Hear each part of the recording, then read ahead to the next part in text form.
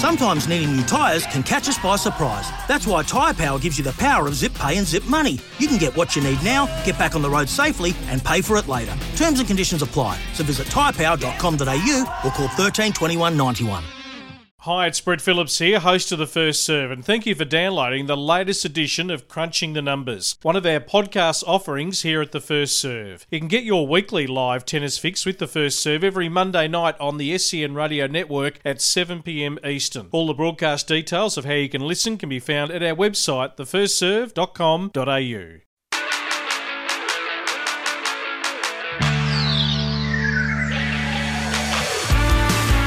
Welcome to Crunching the Numbers, The First Serve's in-depth look at the art and science of playing the game.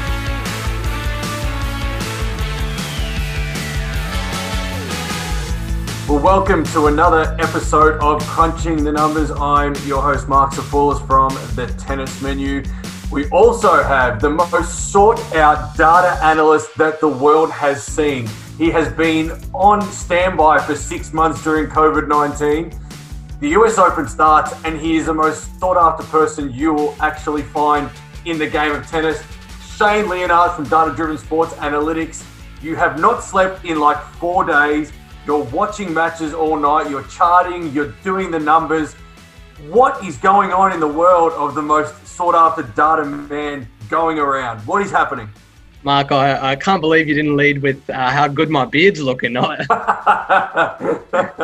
think that the listeners are actually sick and tired of hearing about your beard. But let me tell you, what is going on in your world at the moment? You are not sleeping. You are charting. You are statting matches. You are looking at all these matches going on at Cincinnati. What is happening?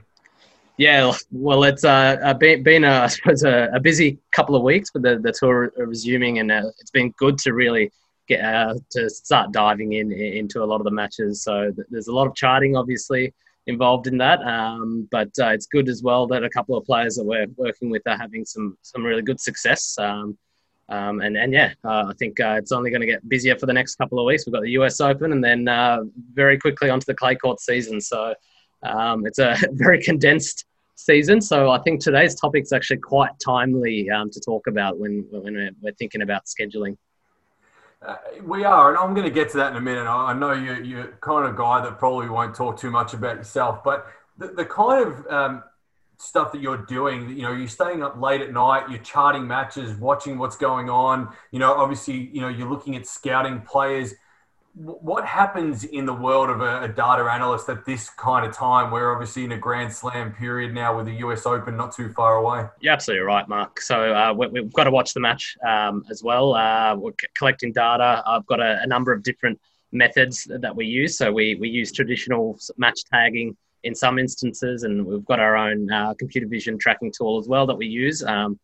But yeah, you're looking at not only your player, but you're looking at opponents. You're looking at the draw, potentially looking at 2 rounds ahead. I know you should only think 1 round at a time, but in terms of a data analyst, you've just got to be ready because you don't know what the schedule is for the next day. They could be first up, and they could be the night session the day before. So it's really important that you're probably doing 2-3 rounds ahead in terms of preparation, and then suppose once the results known for your player, then you go in, review the reports, and you put your notes in and have a quick discussion with the coach. So it's been a busy time, but I'm loving it. Oh, no, it sounds like it. It's definitely your passion, and you can hear it in your voice when you talk about, what you do, and you do a great job of it. Hence the reason a lot of players are after you, and obviously we're not going to dive too much into those players at the moment. Obviously, it's there's a lot of confidentiality that we need to adhere to, and here to talk about what a lot of people are probably asking us a question on. We've had a lot of feedback, and this is something that is obviously big for coaches, but also big for someone like yourself. And we're going to talk a little bit about how to peak at the right times and what players need to go through. And obviously everybody's so different in the game, but what do players need to have behind them when they get to certain events? And we're talking about players you're working with a little bit at the moment in terms of their numbers, but, what kind of data do you do research on to allow players to understand their peak time to enter a tournament? I think the first thing I might mention is I've done a little bit of analysis on this at the tour level. players. So the big four for, at the time, including Andy Murray. And so I did this analysis maybe 2018, and it was looking at, based on surface, how many matches those players needed to hit their optimal level. So looking at, when they're making fewer unforced errors, but also making more winners, winning more points. And it was quite interesting. Rafael Nadal on clay, he could walk up with 2 matches on clay and he'd be right at the peak almost. And then you've got someone like, him on the hard court. He needed more matches. He needed, I think, 11 or 12 matches before he could hit sort of top stride.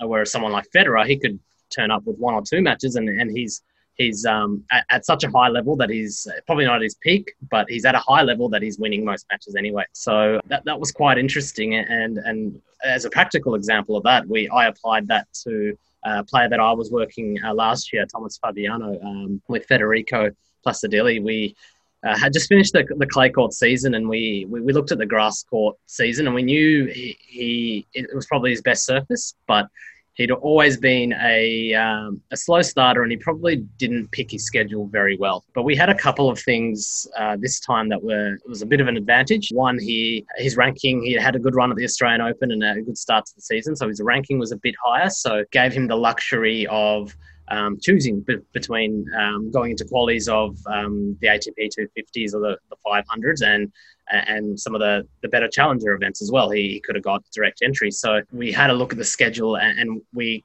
in terms of a peak or how many matches we calculated he needed 9 matches before Wimbledon, which is what we wanted to peak for. So we went about sort of picking tournaments to do that, and most of them were ATP events. The coach was quite insistent that he didn't want to play challenges. We did end up, because he had a couple of early defeats, we did end up playing 1 challenger. And then by the time he got to Eastbourne, he had a fantastic run, got to semi-finals. And when he went into Wimbledon, he had a tremendous run. He beat Tsitsipas in the first round, beat Karlovic in the second round, and ended up losing to Verdasco in three close sets. So that was something that we did from a practical point of view. It's a fine line, I feel, with players, because you obviously need a certain amount of matches to be able to feel like you're really in the zone playing well. But there's also the element of fatigue. And if you do play too many matches, or you are on the road for too long a period of time, or you have scheduled in 4 or 5 weeks in America when you live in Europe, and, you're getting homesick by the time the priority 1 tournament comes around.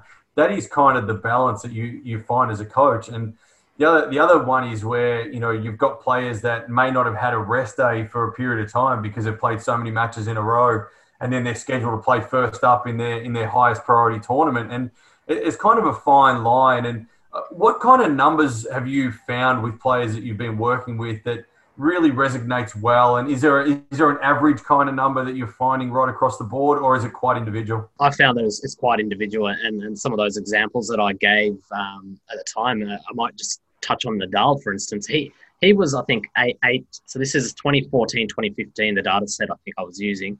He was around 8 matches in the hard court. His number actually is a lot lower. So what they've done in the last couple of years, he's actually going into slams with fewer preparation tournaments, and he almost uses the first 2-3 rounds to tune up and then peak at the end. So that's a different approach that he's taken as he's gotten older, but he's made it work.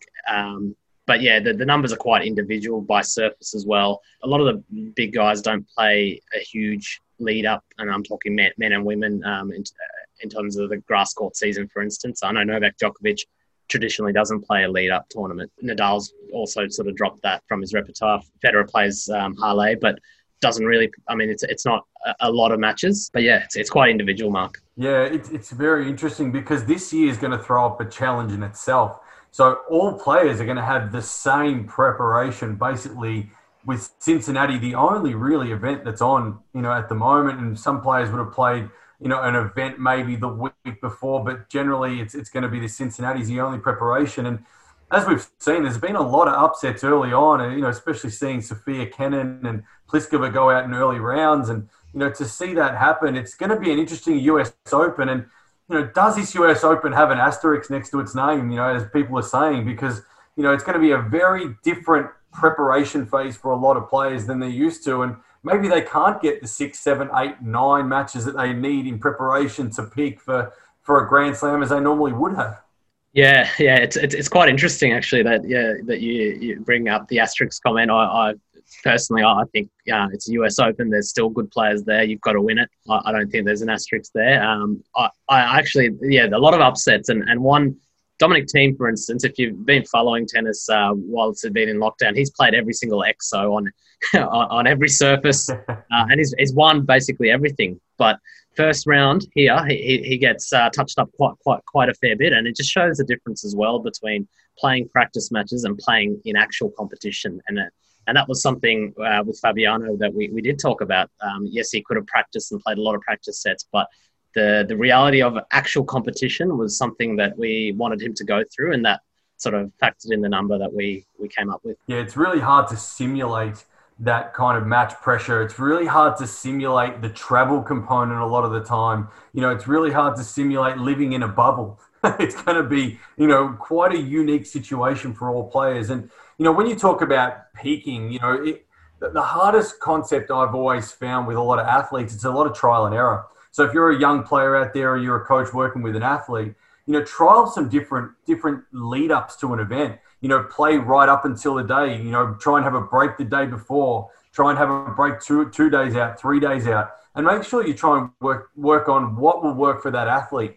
The hardest thing I find with a Grand Slam is that you play every second day. So if you don't really have a day off anywhere leading up to that event or a couple of days off and freshen up, you generally play a match, then the next day you train anyway, and the next day you play a match, the next day you train. There's no real day off. So it's very hard to find your balance between peaking, resting, having that, probably not fatiguing in matches, but also having the ability to be match hard, and finding that balance with your athlete as a coach is quite the challenge. Yeah, completely agree. And you touched on it before, that the challenge this year is something we've never really had. And the switch this time going from hard court to clay quite quickly. In fact, some of the clay events are starting in the second week of the US Open, and the challenges have started. So there's going to be a number of players that are switching quite quickly. I'm sure there's injury concerns with that as well. So any tips from you, Mark, in terms of switching surfaces and scheduling? Yeah, look, at the end of the day, I think players are doing what they need to do to survive, and playing tournaments, no matter where it is going to be important for them from a financial perspective, also from a mental perspective, to get some normality and keep some normality in their life. I think we're starting to grasp this concept of specialization early on in players' developments. And if you don't have adaptable athletes early on, if you've got, specialized athletes from a young age, it is very hard in this situation, because players have to adapt week in, week out. Sometimes from day to day, they're going to have to adapt to different situations, scenarios, environments, and surfaces. So I think we need, as coaches, to continually evolve our athletes into more rounded, holistic players that can adapt to anything at any time. And COVID has probably taught us all that as individuals, is the ability to adapt. So, obviously we want the ideal scenario of peaking at the right time, but sometimes you just can't get that situation, and you can't mold it to what you want. You need to adapt to whatever's in front of you. And this year's going to throw that challenge out. And I feel like, the players who can adapt the best are going to go really well. And great to see Andy Murray back and doing such a great job on the court, against Zverev overnight. And, the ability for him to come back, and he's done so much just to get back to playing the game, and now he has to adapt his game and evolve it. It's incredible. And, it's going to be an interesting US Open. I think, the numbers are going to be interesting. I think data is going to be quite different of what it has been in terms of the numbers. I think there'll be some players who have changed their game right up in the last few months in the ability that they've had through COVID-19. Yeah, definitely. It's fascinating. Even this week, just the coming out of lockdown, the amount of double faults. I think someone had put a stat on the screen saying it was up 300%. Wow. And every match that I've been involved with a specific player, there's just a lot of double faults, and it's a combination of a few things. I think they're using the balls from Cincinnati on the US Open courts, and it's reacting in a way that's a bit stranger. So it's seeming faster, but yeah, just on the serve, there's lots of balls flying long. And you know why? One of the things I'm seeing is the tightness. They're so nervous playing their first up tournament. They're so worried about what's going to happen. They haven't played for a long time. They're not match hard. They're mentally a little bit fragile. This is going to be the time where anybody can come through at these sort of moments, and it's possible for anything to happen. And that's what I love about, this situation right now. I'm hoping. I know Novak's going to go in there as one of them, probably clear favourites, but I'm hoping that someone comes out of nowhere and, is able to find their rhythm right at the right time and take this US Open that we haven't seen win a Grand Slam. It's going to be a really exciting couple of weeks ahead.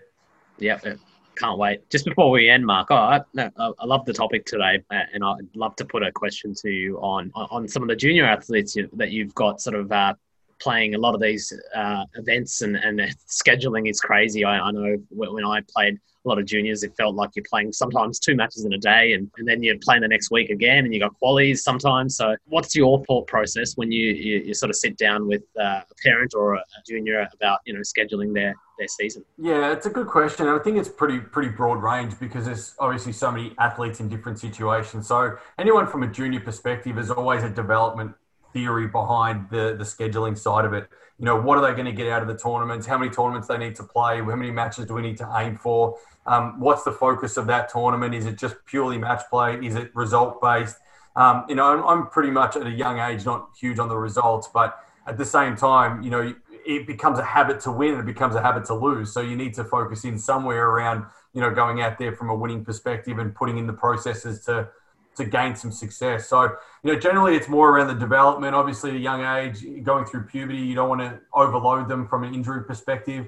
But at the same time, you don't want to underload them because the same problems do occur. So it's finding the balance between, the loadings and finding the balance between successes and failures as well, and making sure there is a blend of winning as well as, a blend of getting a realistic view and getting your ass handed to you a little bit at times. And, I think it's important to have that balance from a mental and physical perspective. So, I think junior scheduling is quite challenging because, there's not, as you said, there's like 2 or 3 matches a day, there's doubles, you're there all day, every day. It's hard from a parent perspective to stay there all day as well and forego work. And there's so many challenges that lie in terms of junior prep. I think we've got a whole show in itself just on that. And, I think, if we can understand our athletes, then we'll understand how to schedule them. And that's kind of the process I go with, is understand where your athlete's at, what they need, and then find a way to schedule around that. So I know you're a busy man over the next few weeks. There's going to be so much data coming out of the next few weeks that you're obviously going to have your hands on. And I wish you well with all your players and the research that you're doing. And obviously the nights that you're going to stay up. And I hope the players appreciate the work that you put in, because it is a big job. And I see your Twitter account at midnight, and I just don't envy what you do sometimes. So thanks for all your work, and you're the busiest man going around these next few weeks. So good luck, all your players, yourself, and wishing you well moving forward. Shane Leonage from Data Driven Sports Analytics is always with me as my co-host on the show. Thanks, Mark. Very kind words. Yeah, it'll be an interesting 2 weeks. I'll probably have a beard bigger than yours by then. Back to the beard. You're working on it.